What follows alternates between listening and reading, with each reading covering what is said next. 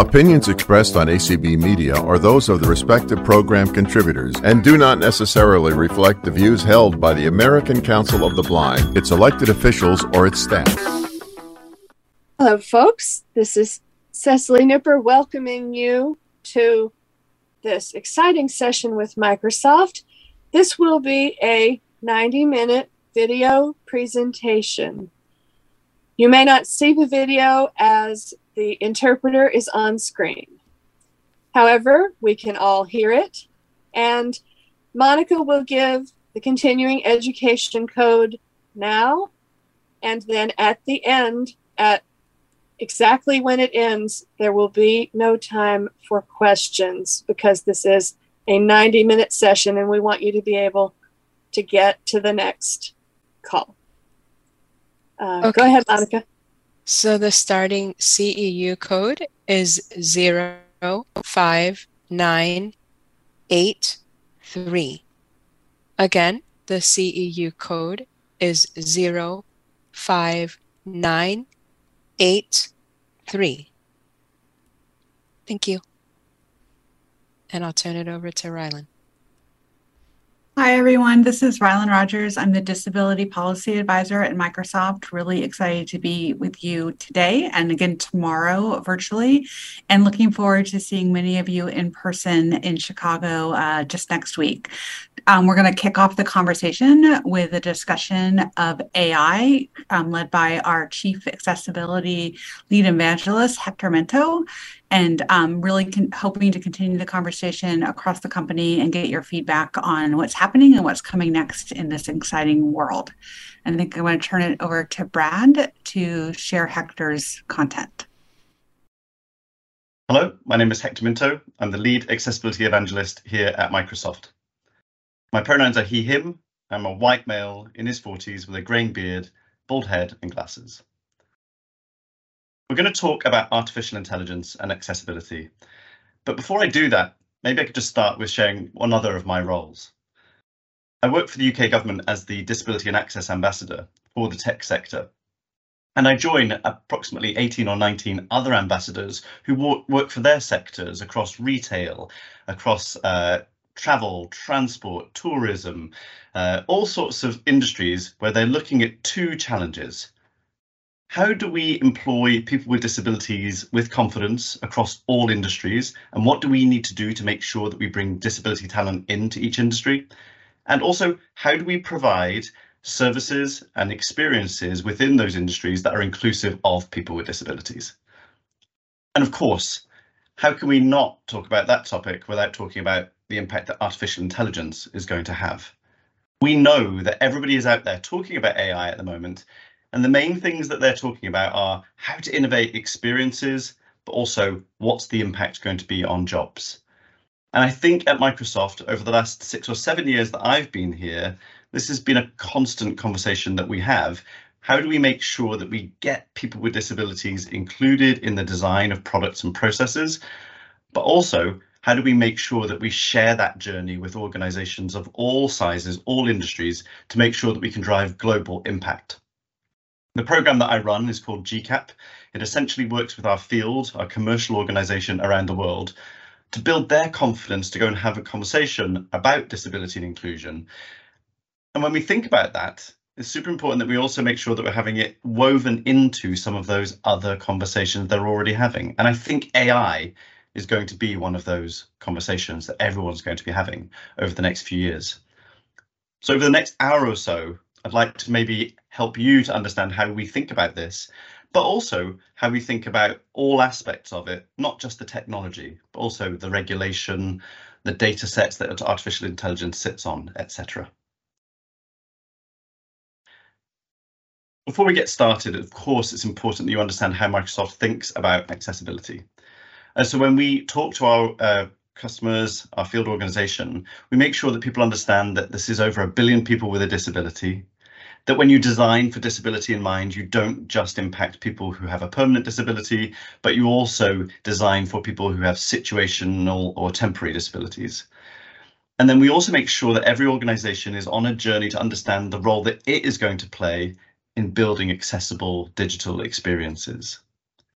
We've got to make sure that every bank, every government service, every retail organisation, every healthcare body, as it thinks about digital transformation, we've got to make sure that they're also including people with disabilities and taking their accessibility responsibilities seriously. We've also got to ensure that organisations are designing across the whole scope of disability: vision, hearing, neurodiversity, mental health, mobility, speech, and more.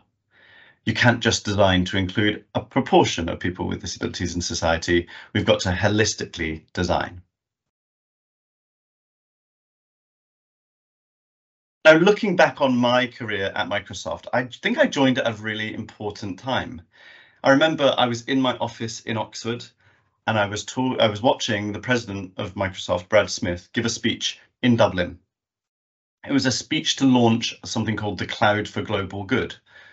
And the general challenge that was being seen out there at the time was that organizations were concerned about this move to the cloud, the concern about where data was sitting, the concern about digital transformation having an impact on people's jobs when cloud technologies were implemented.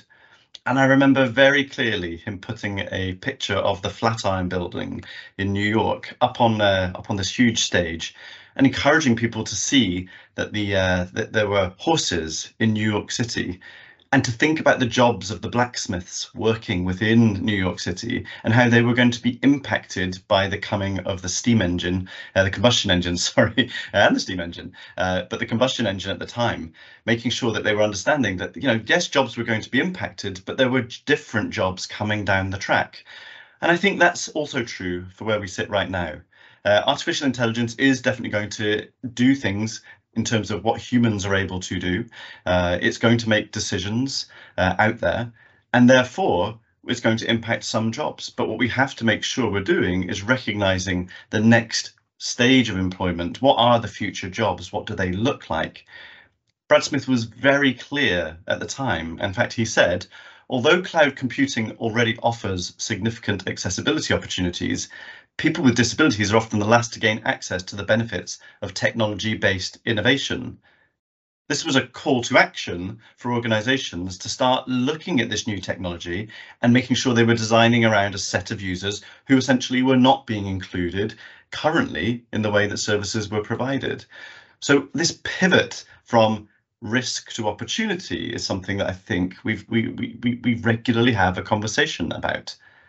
As we move into this next generation of artificial intelligence, everybody is having that perhaps remote water cooler moment, talking about generative AI. What is the impact of ChatGPT going to be on education, on service jobs, etc.? Brad Smith is again talking to how do we make sure that organizations are governing AI principles and making sure that we're building the tools that we want to see, not just what the technology can do, but what the technology should do. And as I think about how I joined Microsoft at this time, I also think about my role at Microsoft and the fact that we were able to bring together the voices of disabled people's organizations, governments, major organizations, major commercial organizations around the world, and trade bodies. Again, we think this is a super important time to make sure that the voice of disability is included in the decisions that are being made out there in society as we see it. Every time that we see this race to the next big thing, we've got to be slowing down a moment to make sure we understand that there are going to be impacts out there, and the impact on the lives of people with disabilities, we need to make sure is innovation and net new experiences.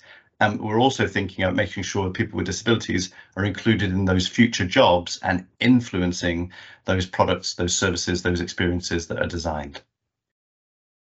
I think it's also worth noting that there is this mainstream race going on to the next bit of technology, and the rate of change, the pace of change is changing. Every time an industrial revolution comes, when we think about the printing press through to the steam engines to the telegraph and the telephone, what it sparks is innovation and investment, and it's all only getting quicker and quicker and quicker through flight, through to PCs, through to the internet, the smartphone, the cloud, artificial intelligence. all the time that we're seeing these new technologies land, the rate of change and the rate of investment and the growth of GDP that's driven through these new technologies means that the rate of change, the pace is accelerating.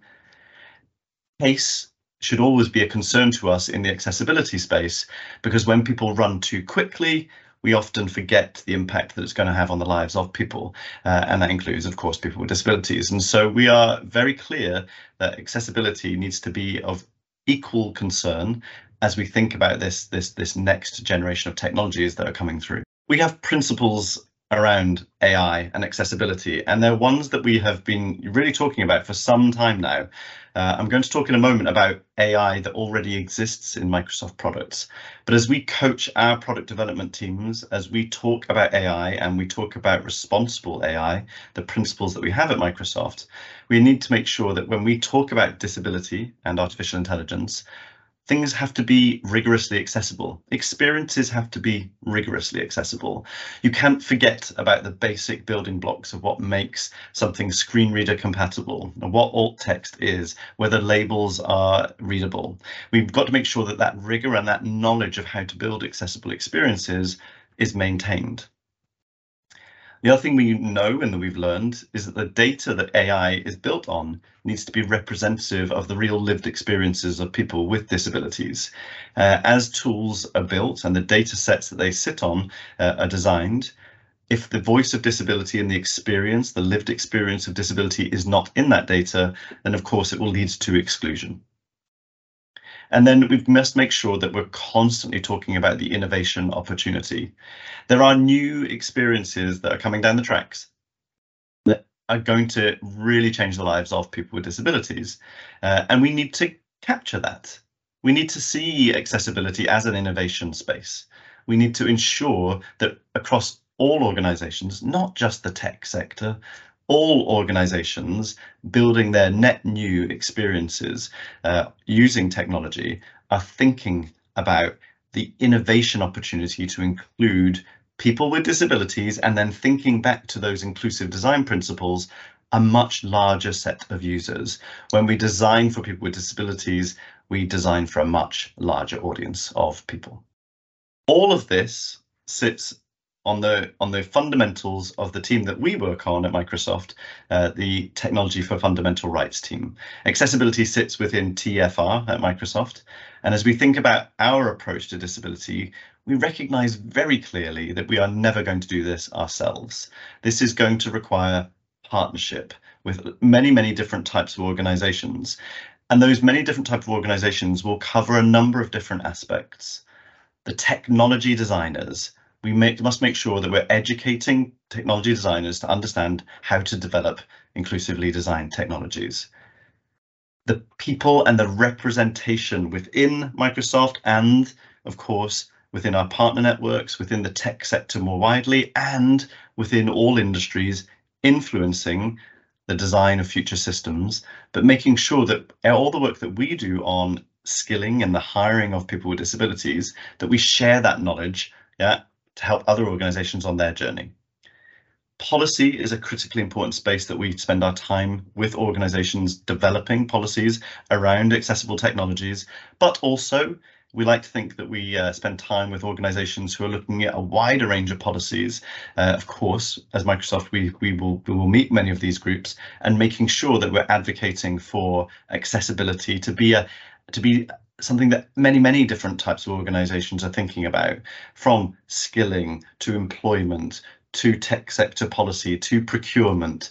The representation and the inclusion of people with disabilities in that policy work is critical.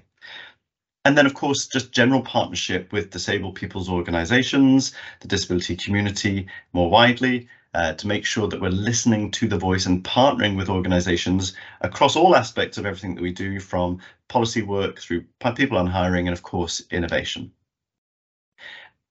As this team, we operate what's called a hub and spoke model. So essentially, we have expertise within our core accessibility team that works with all other parts of the business to take them forward on their journey. As Microsoft, we train 220,000 employees on disability, the tools that people with disabilities use, and how to build accessible experiences. This has absolutely powered us up in terms of having much more regular conversations about disability and accessibility in the organisation, which has led to people doing their part for whichever part of the business they work in. We also think this model of what does a good accessibility team look like and what impact does it have on organisations is one that we want to share. And as part of the work that I do with our field organisations, I can reassure you that we're having conversations with many, many more organisations, many of the world's largest employers, to help them understand how to spin up a programme like this to drive the change they want to see within their own industry or their own business. So turning back to AI, I think it's useful maybe to share that from the very top of Microsoft, from Satya Nadella, our CEO, we've been talking about artificial intelligence and the impact on the lives of people with disabilities for some time, but we caught this quote from the Ability Summit in 2020 when Satya Nadella said, broadly speaking, I think some of the AI technologies that we have, especially as increasingly getting better at being able to even combine speech, vision and text and build some of these large scale AI models, I think we will have increasingly bigger and bigger breakthroughs. This was a good prediction, but I think what I'd like to share just in terms of how I interpret that quote, speech, vision, text, the ways that we interact with technologies are of course changing, and we've got to leverage those technologies that have been with us for some time. But as these large scale AI models start to come out, we're going to see bigger and bigger breakthroughs. And this turns to the opportunity and the risk that we see moving forward about ChatGPT, OpenAI, large language models are going to drive even faster innovation as people started to understand the impact that AI can have. So we're going to see bigger breakthroughs. I turn back to those fundamental principles. We've got to make sure that the voice of disability is resonating through that work to make sure that people are routinely including people with disabilities in the design and the delivery of these experiences. So I just want to quickly talk about some terminology here. You're going to hear me talk perhaps a little bit about Azure. Azure, people say it different ways in different parts of the world, but that lovely hue of blue, Azure, same as the sea and the sky, is the Microsoft Cloud. This is a product name for the Microsoft Cloud. And I just think it's worth just putting this terminology out there, that as you hear me talking about Azure delivered services or Azure development, what we mean is when we are using technology in the cloud, leveraging the compute power of cloud computing to deliver experiences, including artificial intelligence. Our Azure model essentially breaks down into the Azure services that we use, how we're applying Azure to our productivity suites. So think about Teams, Microsoft 365, Windows. How can we use Azure for things like app innovation? Can we start to look at net new experiences that are leveraging some of those cognitive services that are built into Azure? Within Azure, there's of course the cloud stored data, and how are we making that data inclusive? So how, when we think about accessibility and artificial intelligence, what is how inclusive is the data that these tools are leveraging? And then of course, when we think about generative AI, when we think about how OpenAI is going to be available through Azure now, are we making sure that we're talking about how that can be applied to accessibility? So this is a bit of a sneak preview in terms of some of the things that I'll be talking about in the next hour. Let's talk about technology and humans. I think it's important to also understand that the wave of technology change is happening. And every time that we see technology move to the next thing, from desktops through to laptops, maybe to the application of technology or very, very technical phones, the tablet opportunity, the adoption of voice in tech, every time that has happened, we have seen more inclusion of people with disabilities. But we again have also seen potential exclusion. I'm still of the age, or I'm of the age where I remember using Control Escape on my keyboard to open up my menu. I've been doing that for many years. And yet, when I see some of the generation coming through, and I press Control Escape or I talk to them about it, they have absolutely no idea about it. But the key presses that we embedded within computing experiences all the way back in the 80s and the 90s, even before the mouse came to us, those fundamental building blocks that we put in place still empower us with accessibility. So those keystrokes still need to remain in the products that we build. We don't forget about the generation before as we move through to the next set of technologies. And this has been something actually that I think the tech sector has been relatively good at. It actually still amazes me today that I can press Alt-I-TD and put the time and date into a Word document. And I've been able to consistently do that as a lived experience since the 80s. That's pretty amazing. Even though the form factor has changed, the programs have changed, the way the mainstream adopts those programs, potentially they've moved away from keystrokes a little bit, but we still maintain that level of accessibility in the experiences that we drive, and we recognize the inclusion that legacy technology or heritage technology, maybe to call it that, maybe making sure that this generation that are designing the next set of experiences recognize the importance of it is something that we obviously need to continue to do. Interestingly, the next thing is going to be different ways of interacting beyond the physical form factor. So when we think about the experiences that we've been driving around our products over the last number of years, you'll see that we've started to use Azure, cognitive services in Azure, to drive natural language interaction. I'll give you some examples in a moment. Speech recognition has become very important and a very kind of mainstream experience. And of course, image recognition has become possible with increasing amounts of accuracy.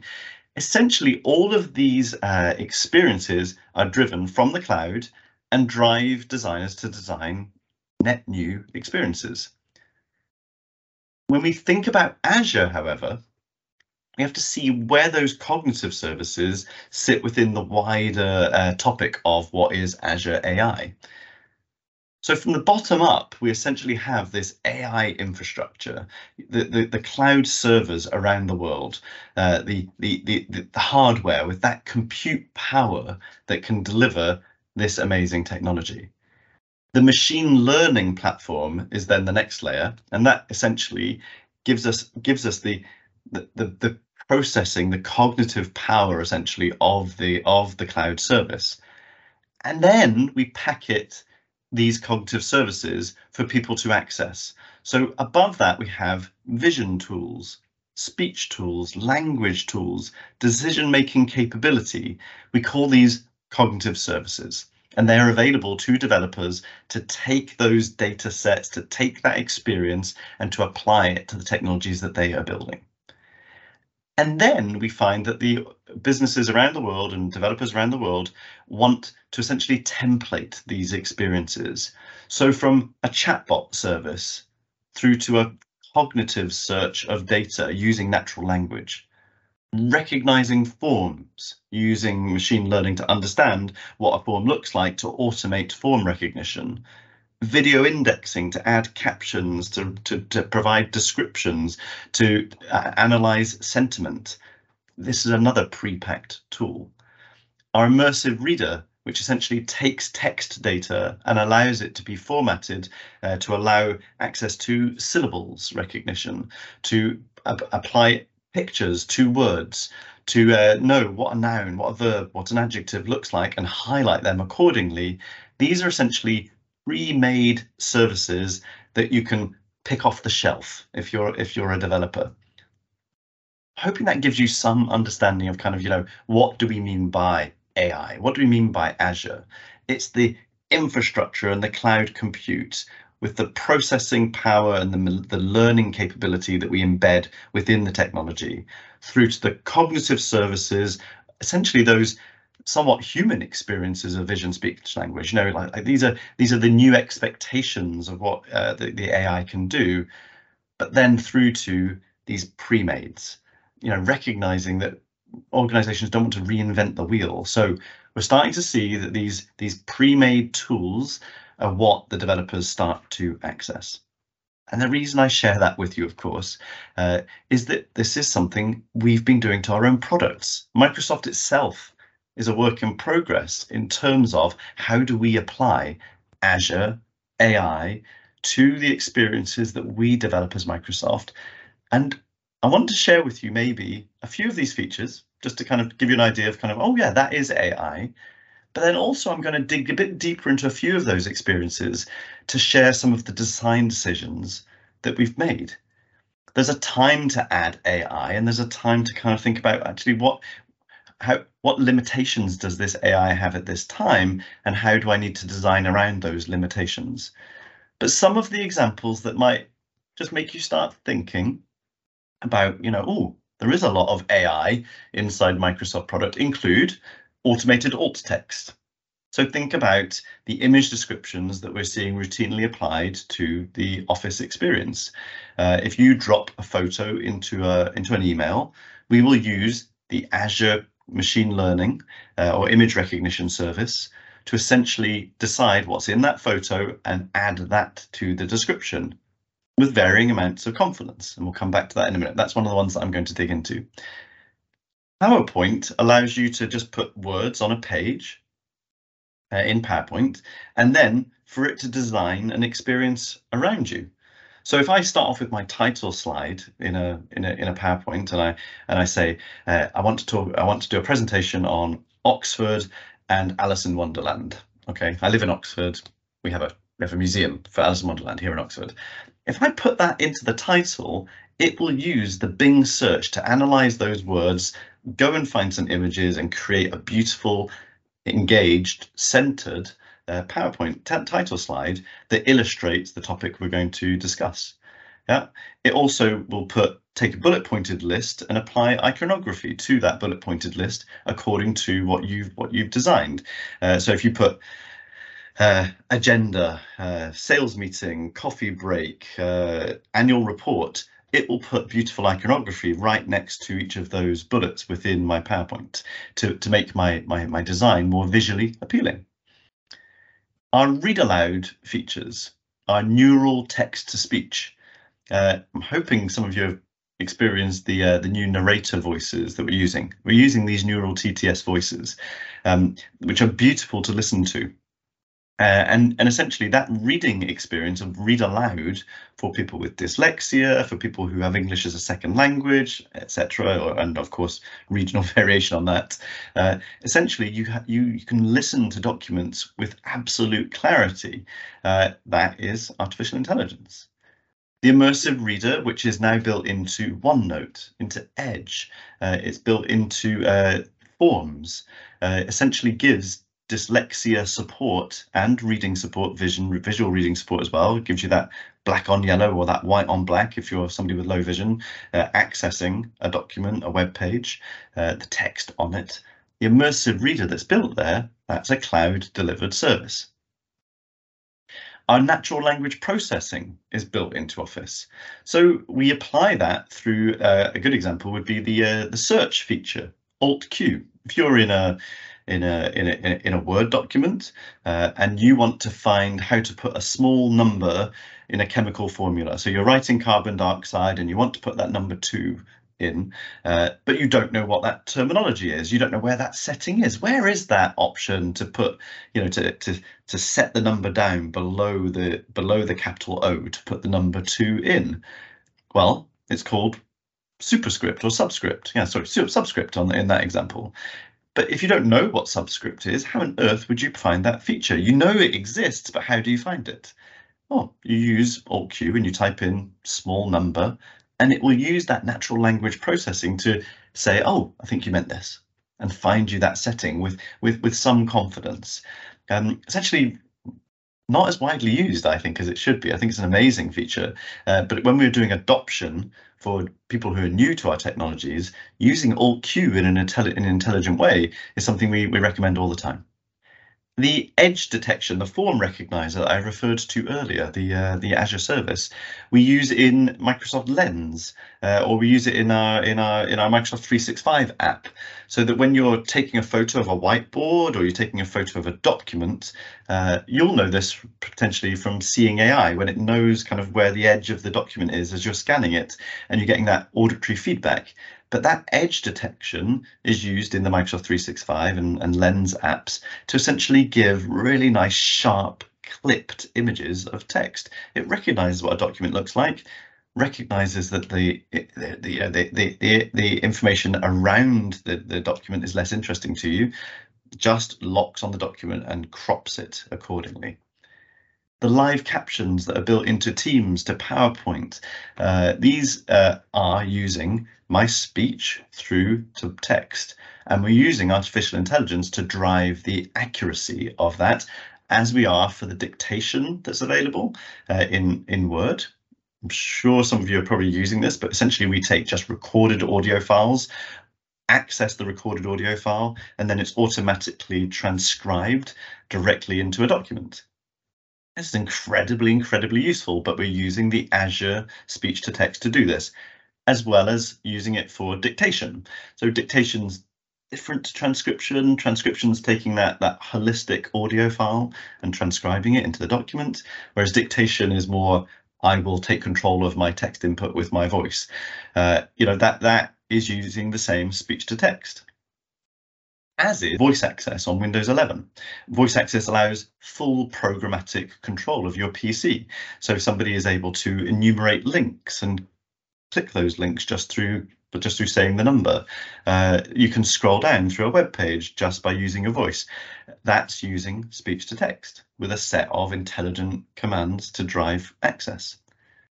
For our magnifier, for some time, we've been using what we call bitmap smoothing. So I know some of you will know about, when you magnify to very high levels, you would become, your images would become quite jagged.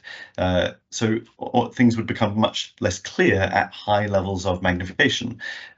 What we do is we use AI to essentially smooth between the blocks. So the pixelated image becomes smoothed through using some AI to kind of plug the colors between those pixels, between the as you start to magnify.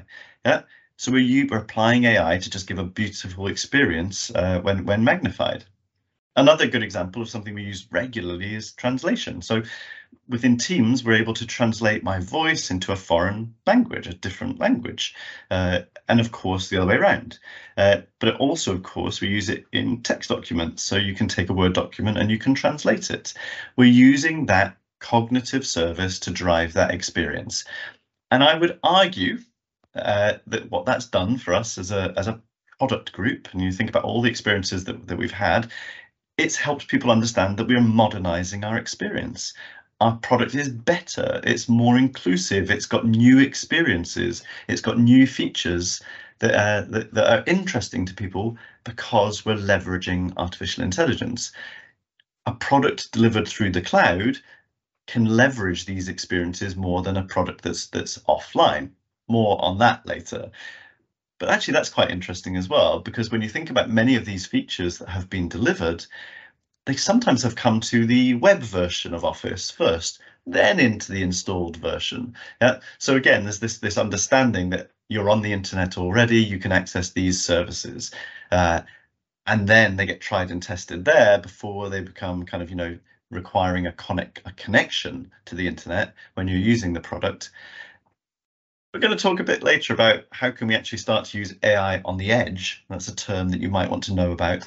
The AI on the edge experience is when you can start using offline AI.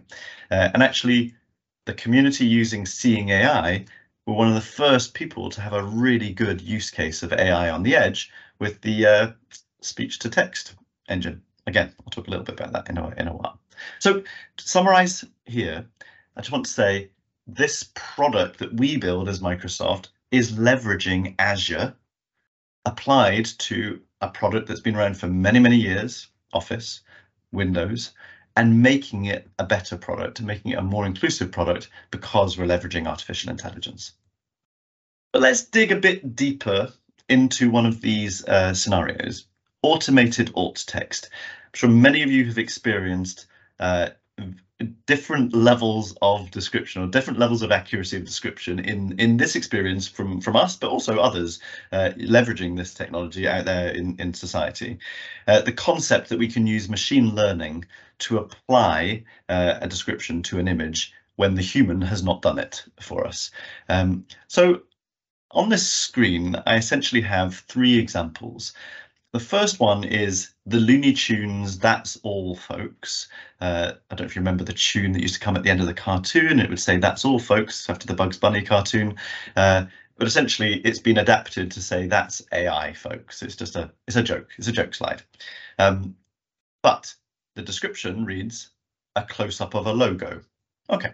So essentially, it's written in a scripted. The words on the slide are written in a scripted kind of cursive way, and therefore, it's not reading the text. It's not really giving us a useful description.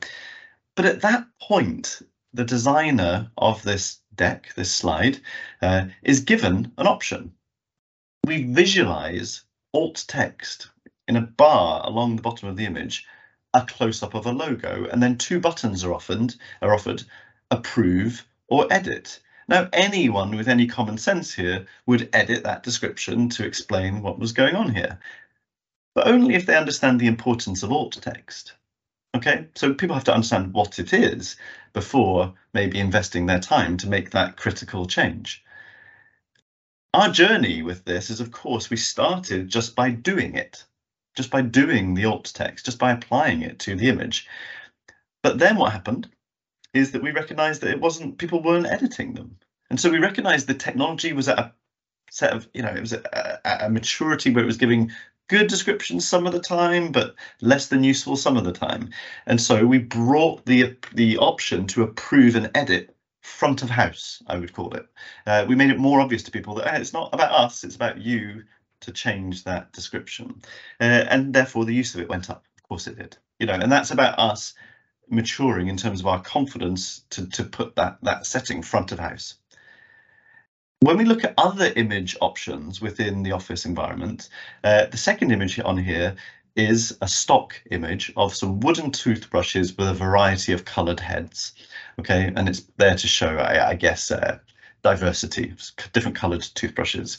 Who knows? It's just a nice image. But essentially, it comes with a human stock description. So a stock image that's part of the experience has a stock description. We would never use AI there. Why would we do that? It makes no sense. And the same for our iconography, which is the final image on here, which is essentially an icon of an airplane from above. Some of the things that are used actually by the tools to create some of our PowerPoint designer slides. Because we put a description of the icon in the alt text automatically for our icons, when the AI builds PowerPoint slides using those icons, we've got a much greater chance of that being usefully accessible. And so this is a really good example of, we do want to do machine learning alt text. We think it adds value. It definitely adds value. And we know that those descriptions are going to get better and better and better. But you can't just turn the tool on and expect it to be world class. You've got to bring the human into the loop. And I think this is a really exciting kind of I just think it's a good case study of, it's what you can, not what you can do, but the way you should do it and the best way to implement it. Another example I just want to share in terms of the implementation experience is PowerPoint. Now, PowerPoint has subtitles available and they're good. I mean, they are genuinely good. But why are they good? Well, when you open up a PowerPoint and you have the subtitles turned on, I can actually turn them on in my presentation here. But you'll see here, I've got some captions that are starting now. Hopefully they're going to appear here, but actually, I'm just going to let you know that I've got some captions starting here now. Okay, and they're okay. They're just getting used to me now. They're getting used to my speech. In fact, I wonder, yeah, they're doing well. They're catching up. Okay, but as I start talking to them, for the first 60 seconds, this is a raw data model. Okay, you'll see now as I start presenting more and talking to the camera more, they also become much more accurate. But essentially, for the first 60 seconds, these are using a raw data set. After 60 seconds, it's read my slides, read my notes, and created essentially a model that drives the accuracy up to a higher level. So it's essentially taken my data on my slides, my personal data on my slides, and created a very specific model to me to drive the accuracy of that experience. However, at that point, we've got to recognize that my data is not your data. And so after 60 seconds, it keeps the information local, that local word list. But when I close the presentation, it then wipes that file to make the experience GDPR compliant. Okay, so essentially the point I'm making here is we can put the experience in to drive more inclusion and more accessibility, but we also have to respect the other regulations that are important within that experience and the policies that organizations will implement in their organization. We've had many organizations worry about turning the captions on. Where is the data going? Where is it processed? And of course, data sovereignty in terms of where you can determine where that data is processed has been an evolving conversation for the tech sector. It's getting much, much easier for people to determine where their data goes. But what we designed into the PowerPoint experience was this recognition that we had no interest in what was on your slides. That's not our data. It's your data, delete at the end. So I'm just saying it's a good example of respecting other policies. The flow of work is also important. And so one of the things that I regularly see within the business space is non-captioned video. Non-captioned training videos, non-captioned videos in lobbies around the world as I travel to people's head offices. Discoverability is important here. And so within SharePoint, we now have the stream service for video. And that stream service uses automated captioning to drive accurate caption files. Again, we cannot rely on 100% accuracy. But it does use the existing data within your SharePoint to help you drive the accuracy of your videos. So it knows your names, your organizational names, your vocabulary is essentially a file within your data lake.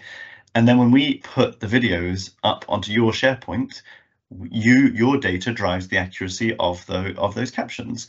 And then the importance of the workflow comes in. It needs to be easy to edit these things. So again, using the AI in a responsible way, but then also recognizing the importance of when the human comes in.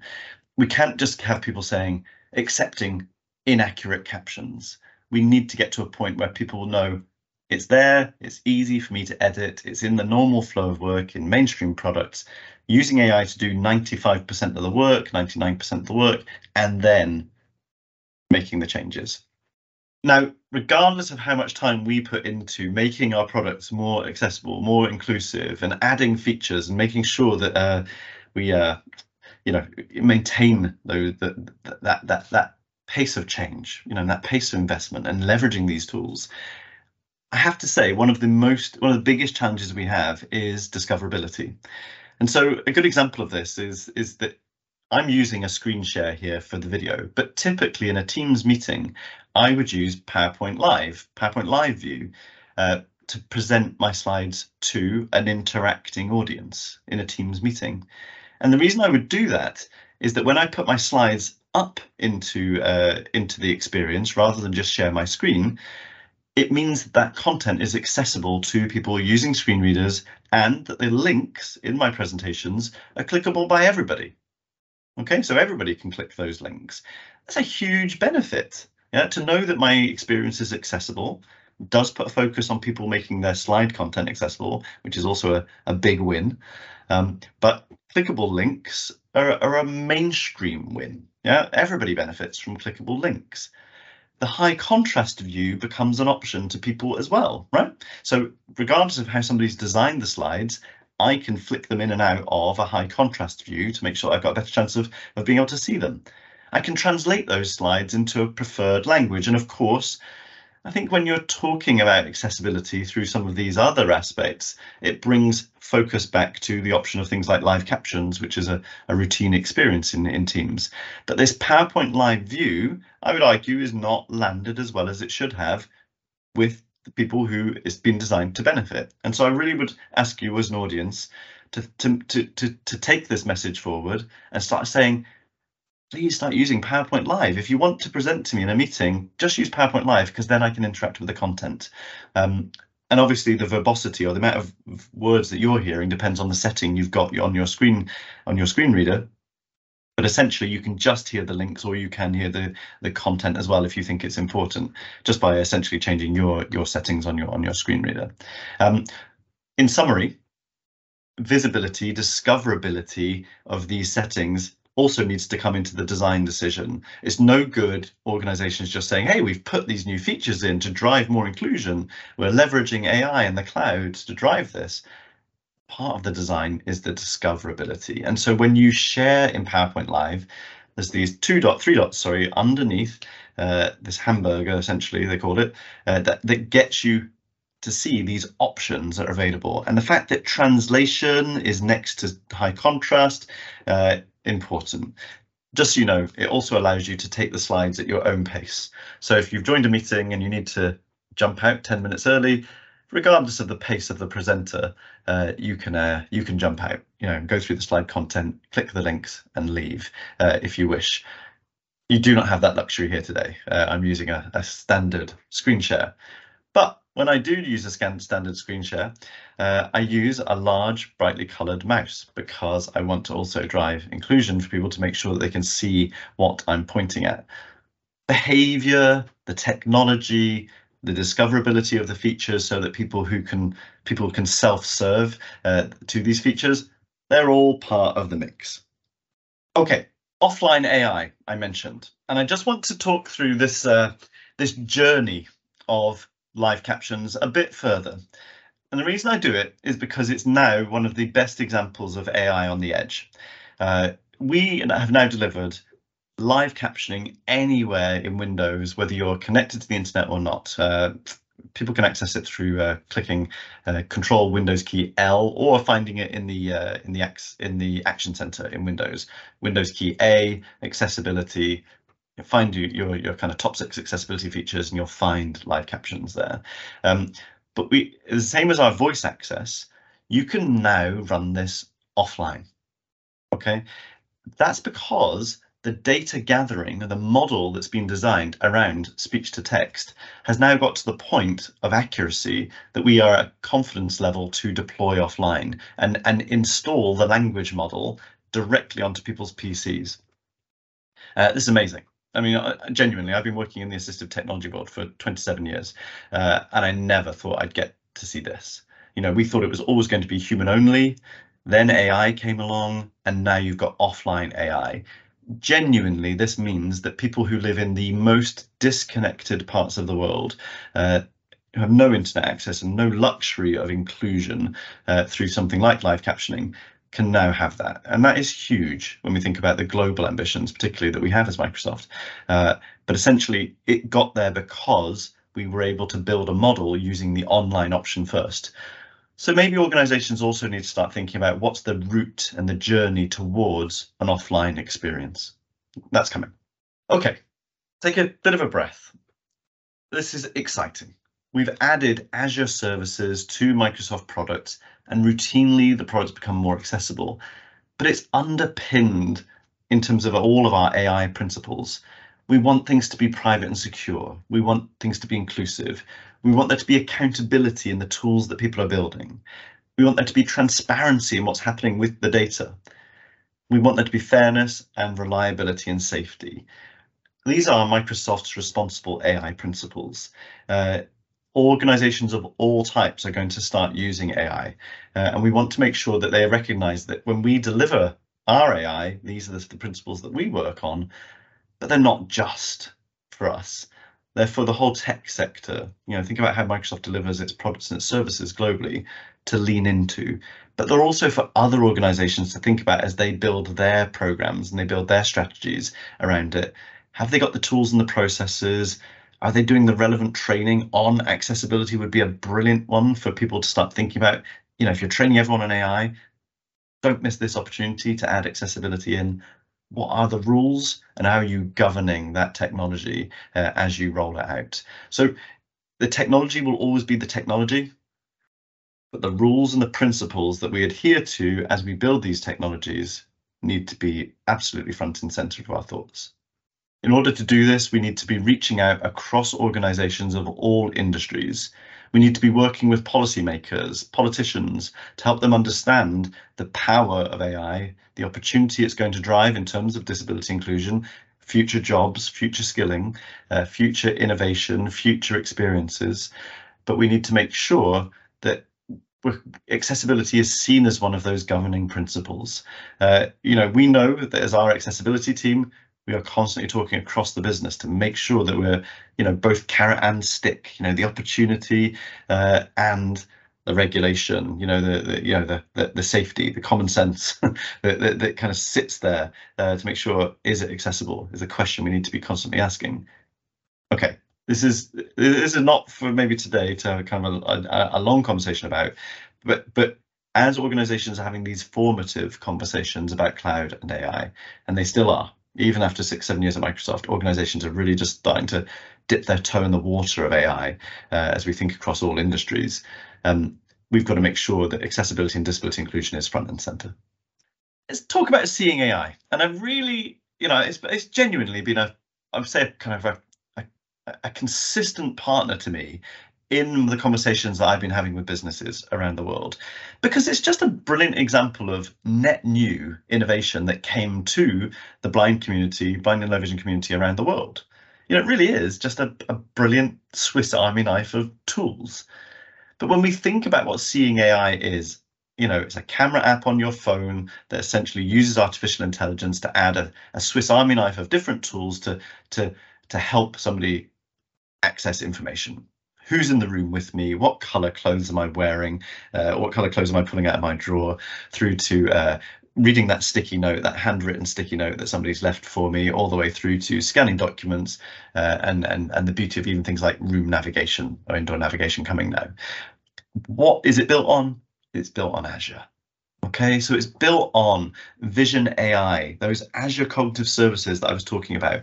The offline AI, the edge AI example of instant speech to text. Brilliant. You know, like the first people that did it was Seeing AI, where you just literally flash your camera, like literally waft it over a little bit of text and it starts reading to you straight away with no latency. Yeah, is unbelievable, because Sakib and the team did a fantastic job about really determining the use case. I can't rely on connectivity when I just need to read something as simple as a leaflet. Yeah, is a brilliant bit of design. Yeah, and they did a fantastic job at doing it. Okay, sentiment analysis is another good example. We've all had fun knowing that it's a bald man in his 40s smiling to camera, you know, or looking happy, I think is the phraseology it uses, right? Okay, so we've all had fun with that kind of, you know, that image descriptions of faces, but essentially it used Azure. I mean, it's an Azure play, as we would call it, yeah? And that's the beauty of it, to create this Swiss Army knife of like recognizing money, light conditions in the room, an amazing team representative of the lived experience of blindness, low vision, essentially designed a set of tools designed for their own use, their own experience. Beautiful. We all love it. You know, everyone, I genuinely don't know anybody that doesn't love Seeing AI. It's been an amazing experience, but the richness of experience that's been delivered is because of experience, of lived experience. Of course it is. Yeah, you know, that honing in on the barcode. I've sat and had a coffee with Sakib many times talking about his design journey around some of these features, but just that concept of like how to give an experience that hones in on a barcode and helps you orientate the packaging to find the barcode is genius. I mean, it's just brilliant. Yeah, it's just great thoughtfulness and thinking about the tools that are available. I'm a big fan, probably coming across. But it's built on inclusive data. That's what's so important. You know, when you hear the stories about the first things we had to do was send people out into the community to take photos of money in the way that somebody who's blind would take that photo, with the money not centered, catching an edge, out of focus, poor lighting conditions. You know, people who are blind and not necessarily understanding, or unable to focus on an image, and therefore the data had to represent it. Of course it did, but that learning that happened through the process is what's so beautiful. Yeah, it's that engineering team were just going out there and saying, take rubbish photos of money, you know, and send them to us, right? Because it helps us build the model for recognizing money in different scenarios that somebody who's blind would experience. That is a great story to share with others, is that data needs to be representative of the real data, the real experience. Otherwise, the tool just doesn't work. You know, the feature doesn't work. And the other beautiful thing I think that's happened is that SACIB has continued the journey. The handwriting recognition, I hope you agree, has just got so much better. Yeah, my writing is terrible. I'm a classic, I'm a classic left-hander who just scrawls. Okay, you know, I'm probably, you know, of an age as well where I just, you know, don't take care of my handwriting quite as much as I used to. I scroll a lot. Okay, I don't write as often as I used to, frankly, right? And so the fact that I've been watching it with my handwriting get better and better over the last 6 years, it's amazing. So that's where the model is adapting to get better and better. And the other thing is that those feature experiences are changing. So you can now do document heading analysis. So you used to be able to kind of capture a document and it would just give you the long body of text. Now it's looking at the structure of a document through the form recognition tool and is able to pick out the headings and help you navigate those headings in a sensible way using VoiceOver on your iPhone. Brilliant. You know, the tool doesn't stay still. As the technology moves on, the teams start looking at the capabilities of the technology and adapting it for their use case. Fantastic. We now need to make sure that others are doing this. Yeah. So again, it's this great example of built with disability in mind, specific to an audience, driving the technology forward, as well as leveraging and applying the new technologies as they evolve, specific to the use case. So it doesn't sit still. Indoor navigation is an exciting new feature which allows one person to lay down a trail of virtual waypoints. Someone can then follow the route later on by following the audio cues. You can think of this like laying down a trail of breadcrumbs and following them later on. First of all, let's switch to the World channel. Channel, short text, World, preview. If you're using a device with a LiDAR, you'll have buttons for filters and actions, and you'll find indoor navigation inside the Actions menu. Actions. Indoor navigation.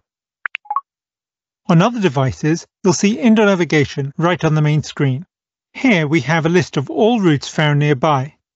As we swipe through, Routes, heading. we hear there's just one route, Break room to coffee bar, button. break room to coffee bar. So let's double tap it and select follow. Break alert, follow, button. Loading route. Now we hear a sound coming from the first waypoint, and visually a series of balls stretching out along the route. Let's walk towards the sound, and that pop indicates we've hit the first waypoint. Let's look with the camera left and right, and we can hear the location of the next waypoint. Let's keep going. There's another one. And another. And let's keep going. That success sound indicates we've reached our destination. And here we are at the coffee bar. That's a really quick overview of following a route with indoor navigation. This is really early technology, and we invite all feedback from the community. We want to know how you use this and how we can make it better. So great to see that landing recently from SACIB. We announced it at the Ability Summit. It's out now, so you can start using it. Interestingly, Seeing AI has got a lot of interest from lots of different people. Here in the UK, I may have seen it in the US as well. We essentially have TV adverts for Seeing AI, sponsored essentially or funded by a company called Halion, created for Halion, in partnership with this company. They make, they're the world's largest consumer healthcare company. And As part of their launch of Haleon, it's split from another big pharmaceutical company, but as part of their brand launch, inclusion was a major part of their brand principle. They wanted to look at consumer experiences and for those consumer experiences to be as inclusive as possible, to make real investments in accessible, inclusive healthcare. And obviously they got to know us at Microsoft. We were doing a lot of work with their other digital innovation space and you know, as a major customer of ours. But as part of this experience of looking to kind of how do we help the world understand that we are committing to disability inclusion and accessibility, we looked at Seeing AI, and they've now loaded 15,000 product experiences from the barcode up into Seeing AI. So you will now have a much better experience with Sensodyne, Centrum, Voltarol, Chapstick, because we've collaborated with them. I think this is also an important part of what we do in the tech sector around accessibility. Each industry is going to play its role in the inclusion of people with disabilities. We're not here to do inclusive healthcare, right, as such. We're here to do the technology that people build their platforms on and help them build inclusive experiences. So this was a fantastic example of how Seeing AI can be stretched even further. We're now seeing other companies come to Microsoft and saying, how do we get in? How do we get our barcodes and our experiences put into Seeing AI because it's seen as a tool that people are using? It's interesting. What also has happened here is that the team who's from Haleon is pushing us to essentially move to more platforms as well. So as part of the announcement, we also said that Seeing AI will come to Android because Haleon wanted that to be part of the delivery experience. And as the customer of Microsoft, that's something we will do with them. So this is interesting as well. Will more organizations get, you know, really looking into their responsibilities around accessibility, help us move forward? And I think this has been a fantastic journey with Haleon thus far.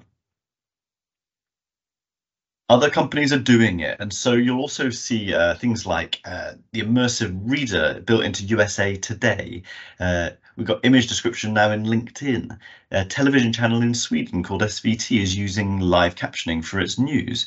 Essentially, what we're seeing is a much wider set of corporate organizations, customers of Microsoft, are looking at how they can also look to inclusion. And a lot of this is to do with the Microsoft field teams having those conversations with the customers. More conversations about accessibility is what are going to drive us forward. More conversations beyond just the tech sector is what can really drive digital accessibility forward.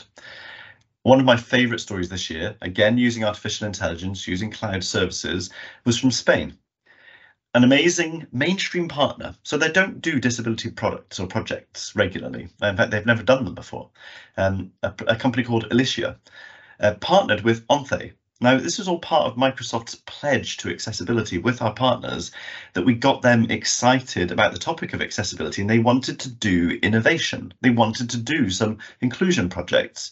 And so they got together with Onthe in Spain to create Braille character recognition. Now, the Braille character recognition looks at essentially, Braille's difficult to photograph well. You know, it's white dots on white backgrounds. It doesn't photograph well at all.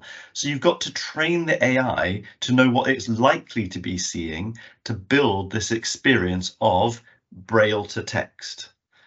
Now, it takes a bit of kind of getting your head around.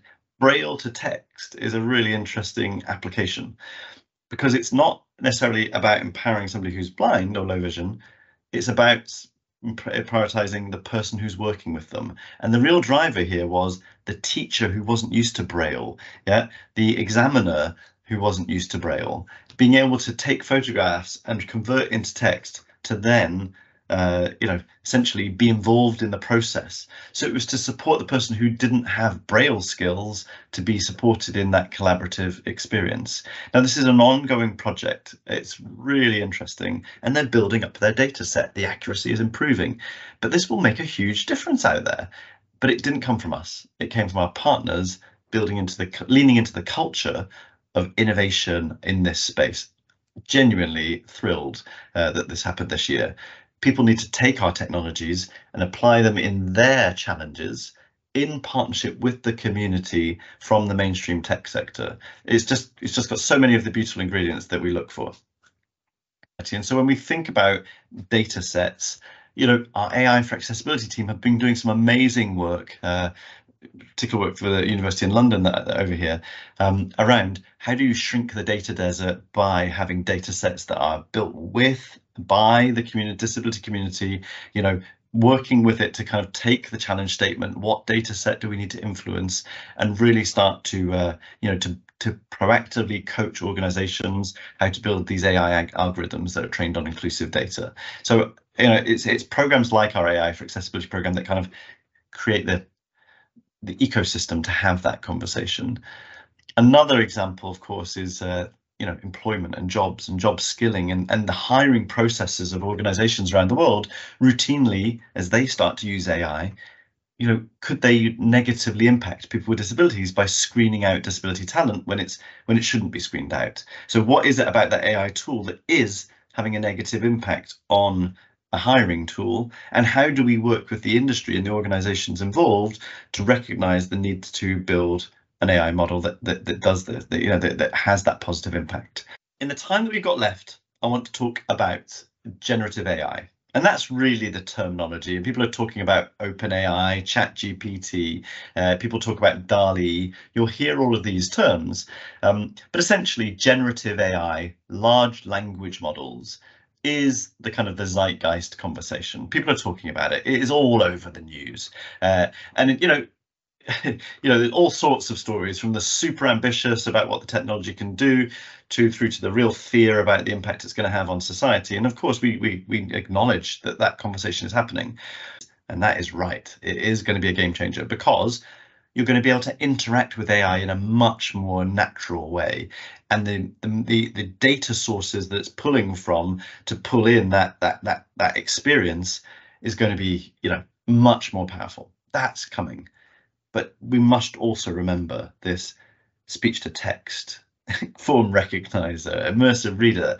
If I think about the immersive reader for dyslexia as a good example, it hasn't even been applied, and it's just a cloud service to experiences like bank statements, mortgage contracts, health information. Should be using things like the immersive reader to drive more legibility and literacy of that experience. But we're not even doing that yet, right? So this race to ChatGPT, should come with a recognition that we've still got a lot of work to do around just general inclusive digital transformation. And there are tools that are there now that people can start using. But turning back to Saqib, maybe just a few words from Saqib in terms of what he feels this experience or what he thinks this technology can bring to excite us all a little bit. I'm just swapping to another channel to show this video.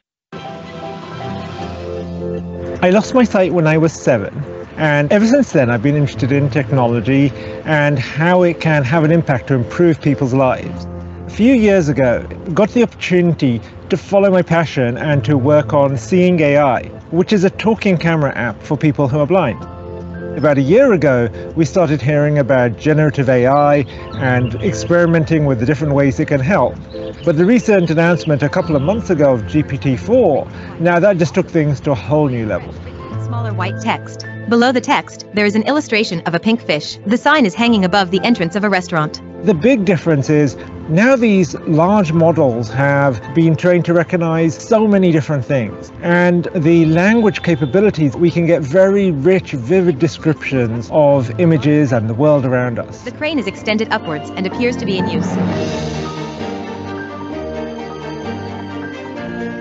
Sometimes when I'm out and about with my son, I really enjoy having those conversations about the things around us. Tell me about the starfish. The most distinctive is the bright orange starfish, which stands out against the darker colors of the other starfish. My son and I have so many fun adventures, and it's incredible to think what this will enable us to share together. I imagine this future where AI and humans work together, where the AI understands us each as individuals and can fill in the gaps for each and every one of us. So as Saqib says, it's really just larger language models, different experiences. And when we go back to our description of where does OpenAI, where does generative AI sit within this model of what Azure is. Remember I said earlier kind of what is Azure, what is the cloud? This machine learning remains the same. The capability, the infrastructure and the machine learning to drive this, this next generation of artificial intelligence remains the same. Those AI models of vision and speech and language and decision sit there alongside an Azure OpenAI service. So this is additional to these existing services to create that much more intelligent interaction model. But those cognitive services, those customizable AI models, they're still going to be linking into those scenarios that we talked about earlier. You know, what does the future video indexer look like with an Azure OpenAI service? Do we start thinking about things like automatic audio description being more possible because it understands the context of still images within video and the sequencing? When we think about things like bot services, where are they going to pull their information from using OpenAI to drive that much richer experience, you know, beyond the core data? Yeah. And of course, what's the delivery model for these experiences? Is it Power Apps? Is it in Microsoft 365? Is it in Edge, which we'll talk about in a moment? You know, how will people experience this added benefit? Will it be through seeing AI? Well, this is really a kickstart, I would say, that we're seeing right now to this next set of innovation in the assistive technology space. We're already seeing that amazing work with Be My Eyes and the team there, you know, using GPT-4. Amazing that, you know, that they were so involved in that, and we 100% love that that's happening. Yeah, but we can apply that concept to so many more assistive technologies, as well as having these industry specific conversations around the experiences we all have in accessing our banking, our healthcare, our education, our retail experiences. What I'm really pleased about in terms of the way that we're talking about this next generation of AI, though, is that we're using the term co-pilot. I actually heard a very, very senior politician say it without even realizing it when they were talking about AI just this weekend. They talked about the co-pilot capability of artificial intelligence as opposed to this replacement model. Yeah, we know that AI, when it works best with the human experience. I think I've shown you that through this session. Yeah, the human needs to be in the loop to verify, to make sure that it's doing what we want it to do. But what you're going to hear a lot from Microsoft in the next few months is this concept of co-pilots. Co-pilots within Windows, co-pilots within Word, co-pilots within your Outlook, essentially offering you that extra level of support, but you honing the experience.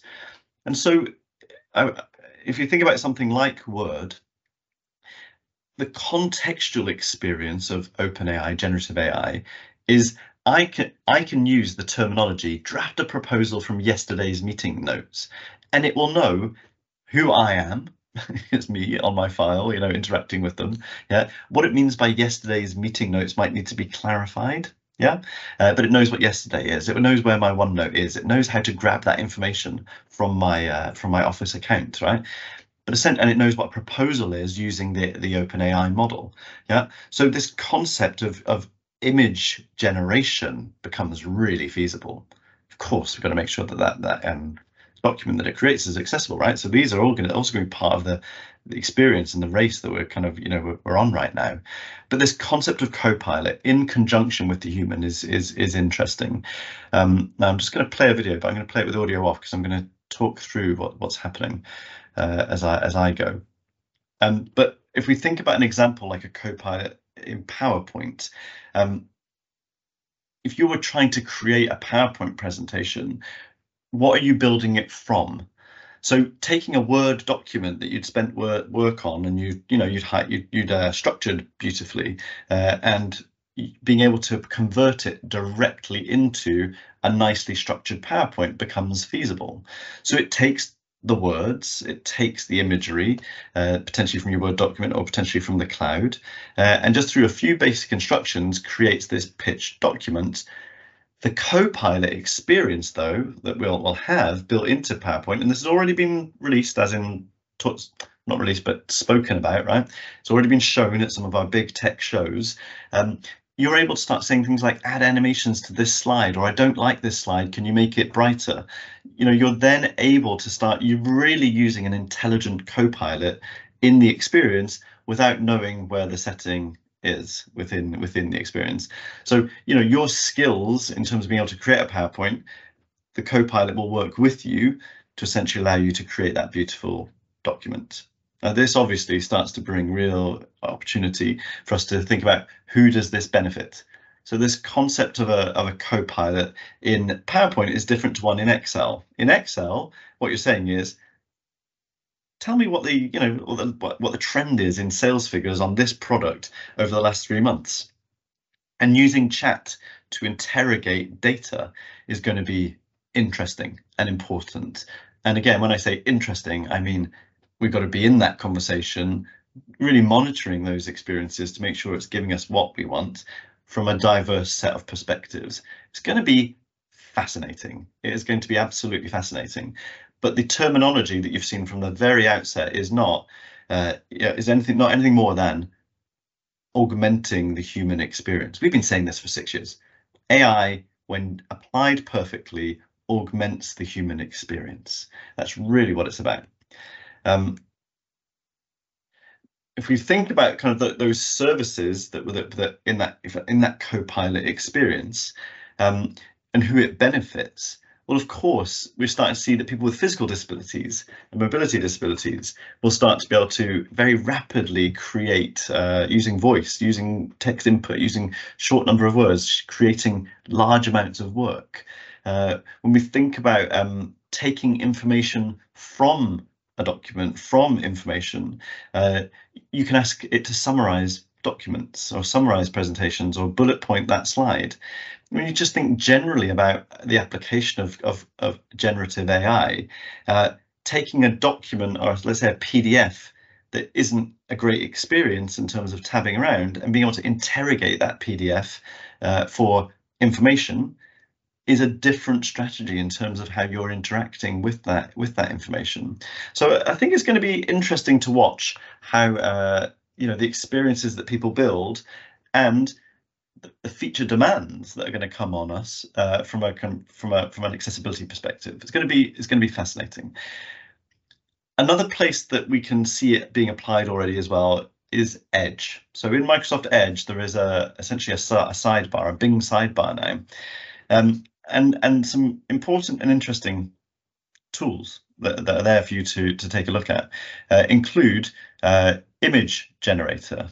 So on the screen here now, I'm looking at a description, a colourful explosion of confetti over the Tower of London, and using generative AI, the DALL-E image creator that's built into Edge now, I have got 4 different but incredible images of literally cloud bursts of rainbow confetti over the Tower of London against some quite moody, dark backdrops.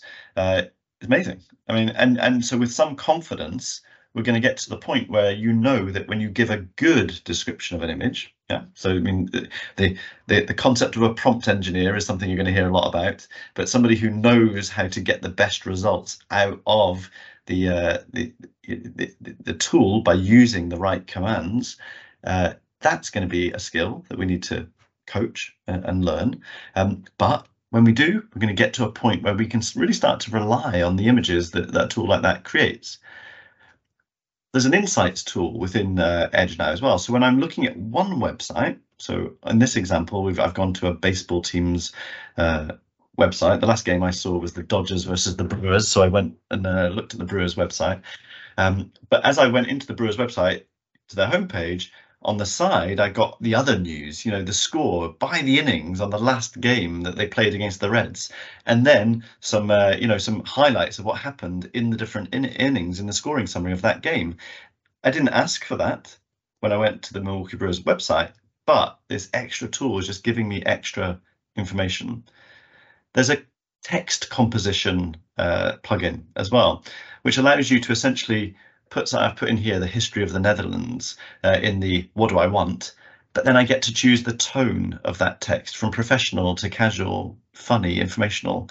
I get to choose the format. Do I want a paragraph, an email, a blog post, some bulleted ideas? And what length do I want this to be? Do I want it to be short, to be medium, to be long? So these are tools that people are already out there messing around with. I've written some social media posts that were purely me prompting the Edge sidebar to generate that text for me, and it does a good job. I mean, so you know, I think you've got to be playing with it, and you know, to see what you think of it as well. And then, of course, there's the chat aspect. So, you know, and it's the contextual chat that I think that people need to understand. This is not a simple web search, you know. This is not Ask Jeeves. This is not this idea that, hey, I know exactly what I want and I'm getting that information directly from that website or that link to that website. We're totally reliant on the quality of the kind of the ordering of the search in internet search right now. But pulling from multiple sources and having a contextual memory of the conversation we're having allows me to go through long conversations with the chat in Edge to get down to sort of some good information from a wide variety of cited sources. So essentially it gives you the links to the websites that's pulling this information from. So it has the chat with you, but it essentially constantly is giving you kind of two or three links of where this, like the veracity of this information, like the credibility of this information by citing which websites it's pulling from. When we look at that Bing example, again, we can start to think of many different people who will benefit from having that. So I'm already hearing from people who are dyslexic about just to be able to create good bodies of text rapidly just takes a weight away from them. When I think about people getting specific disability information through chat. So some good examples we've seen are people looking for wheelchair accessible taxis in cities. And rather than having to kind of understand which firms are like if they don't even know that city, how would you even get started? But using an engine like this, it really allows them to kind of at least get some good examples quickly and contextually. Yeah, so we're going to see a lot of different applications. We're going to see people testing different things, testing different scenarios. Let's keep working in partnership. Let's keep sharing back to each other, you know, the progress we're making, but also kind of what the tools are doing and how they're behaving as you use them. Hit that Windows key F and give feedback. You know, get that feedback to us on the experiences that you're getting through Bing, through Edge. It's going to be fascinating to watch. Looking at jobs, also worth knowing that we're using generative AI to look at things like coding. So if we look at the GitHub Copilot that's been announced, and then this idea of generating code from prompts, I want an Edge plugin that allows me to book taxis, wheelchair accessible taxis in Stockholm City. It can code that as a template for you then to reverse engineer. Yeah, so essentially the main body of work can be used using generative AI. This is going to be interesting.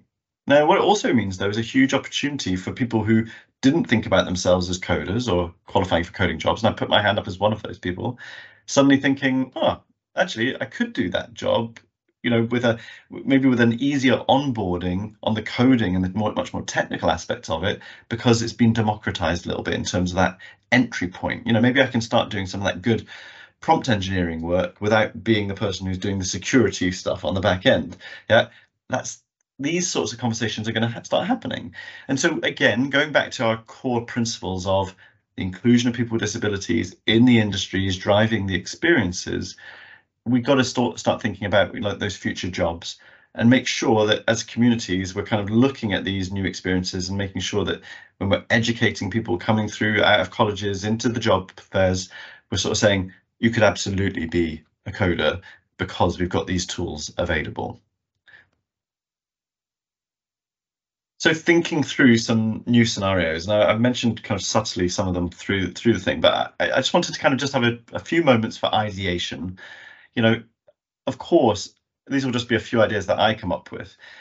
But when we think about it, there are things that were kind of previously kind of really quite hard to conceive that will become more conceivable with this new tool available to us with the generative AI model. So I'm already using it to summarize PDFs, inaccessible PDFs, like things that are just not accessible. I can open my PDF up in Edge, go into my chat, yeah, and say, can you give me this document in 5 bullet points? And it will go and analyze the text and come back to me with those 5 bullet points.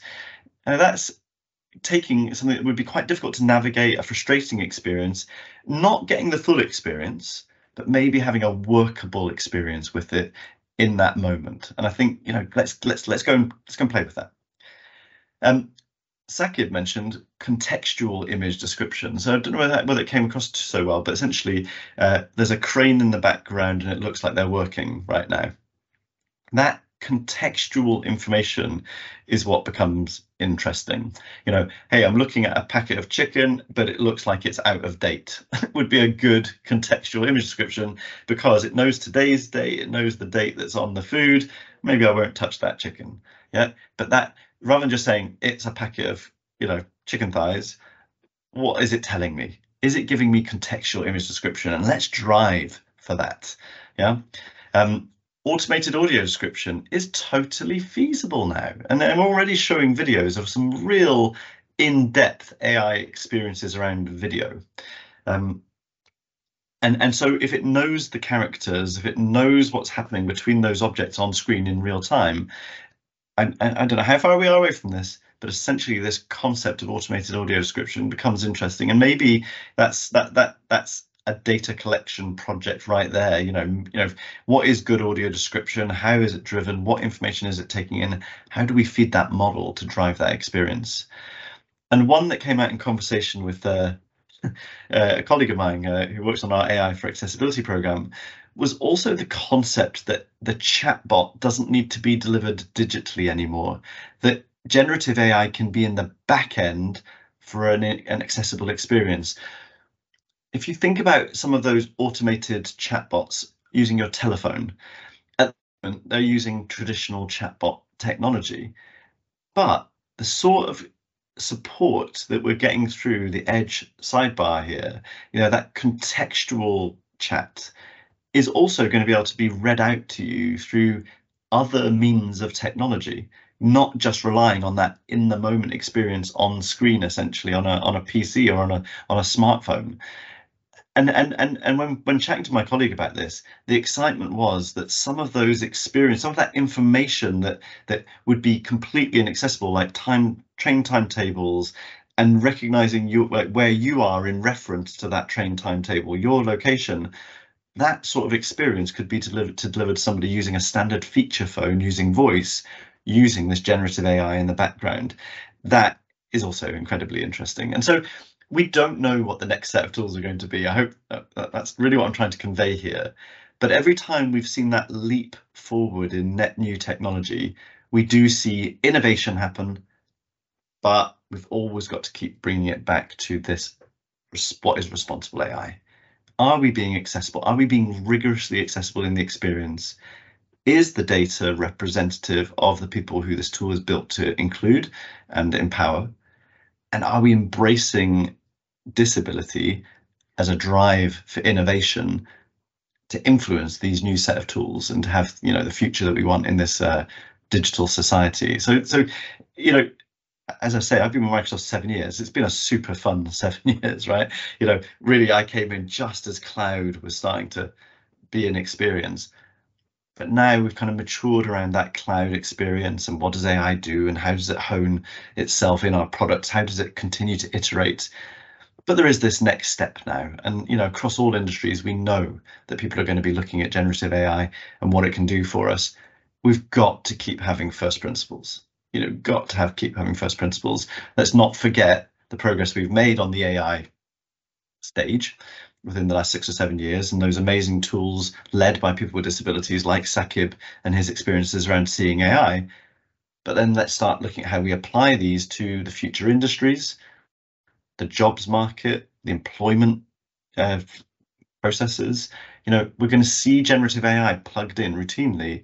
We've got to make sure that we're really embracing it with that first principle mentality. To wrap up, discoverability is going to be important here. And I just am so happy to see some of the progress we've made. If you look at the accessibility checker in Office, we now have about to come to you in the flow of work accessibility assistant, using artificial intelligence to sort of know when you've done something that's going to lead to inaccessibility, an unlabeled image, poor color contrast, and just in that flow of work, just flag you with a little person, the little accessibility icon next to it to sort of say, hey, here are some inline fixes, go click it and just make this document more accessible. That discoverability and confidence of the tech sector to put these accessibility features front and center, I think is something I'm genuinely delighted to see. But perhaps to close, I think I'm also excited about the leaders within the tech sector openly talking about accessibility. And so there's a quote from Panos Panay, who's a head of devices, runs Windows design at Microsoft, talking about when you think about accessibility, whether it's a dexterity problem or if you want to use voice or only write or only type, whatever the mode of input is, the Copilot will take it. The Windows Copilot will take it. What he's talking about here is you are now going to be able to interrogate, I'm going to use that word, or have a conversation with Windows to talk about what features you want to see, as in what experience you're trying to drive. Hey, I need to focus. Immediately going into the focus settings and turning off your distractions. Or I can't see this, can we make it bigger? Automatically directing you to magnifier for people who don't know how to use some of these tools. So the discoverability of accessibility is something that will definitely be driven by these copilots. I can go into Edge right now and have a conversation with it about assistive technology, which for somebody who's worked in the field 27 years, I can tell you is giving good guidance. It is giving really valid advice. Hey Bing, I'm colorblind. What can I do on this Windows 11 PC? And it tells me, go Windows U, go into the color filters and try those settings, right? That information is out there within the large language model and is being delivered to us. So I think maybe also the kind of the thing to look forward to within this conversation is this concept of heightened discoverability for more people in society. I'd like to thank you for spending time with us. Hopefully it's come across that we embrace this opportunity of AI and the impact it can have on the lives of people with disabilities, but we recognize the core importance of representation, regulation around disability, and making sure that we're leaning into that space and having conversations with the people who are building the policies that for the society that we live in. Let's keep having the conversation. My name is Hector Minto. I'm on Twitter at HMINTO. You can also follow us at Microsoft Enable at MSFT ENABLE. Thank you and enjoy the rest of your conference. Any closing thoughts from Microsoft before Monica gives the CE codes? Just thank everybody for this conversation, and we really are interested in continuing the conversation. So we look forward to hearing from you, joining in an additional conversation tomorrow, and seeing many of you in person next week. Thanks so much. We want to thank you for being our sponsor. Monica? Yes, the closing CEU code is 52322. Again, it is 52322.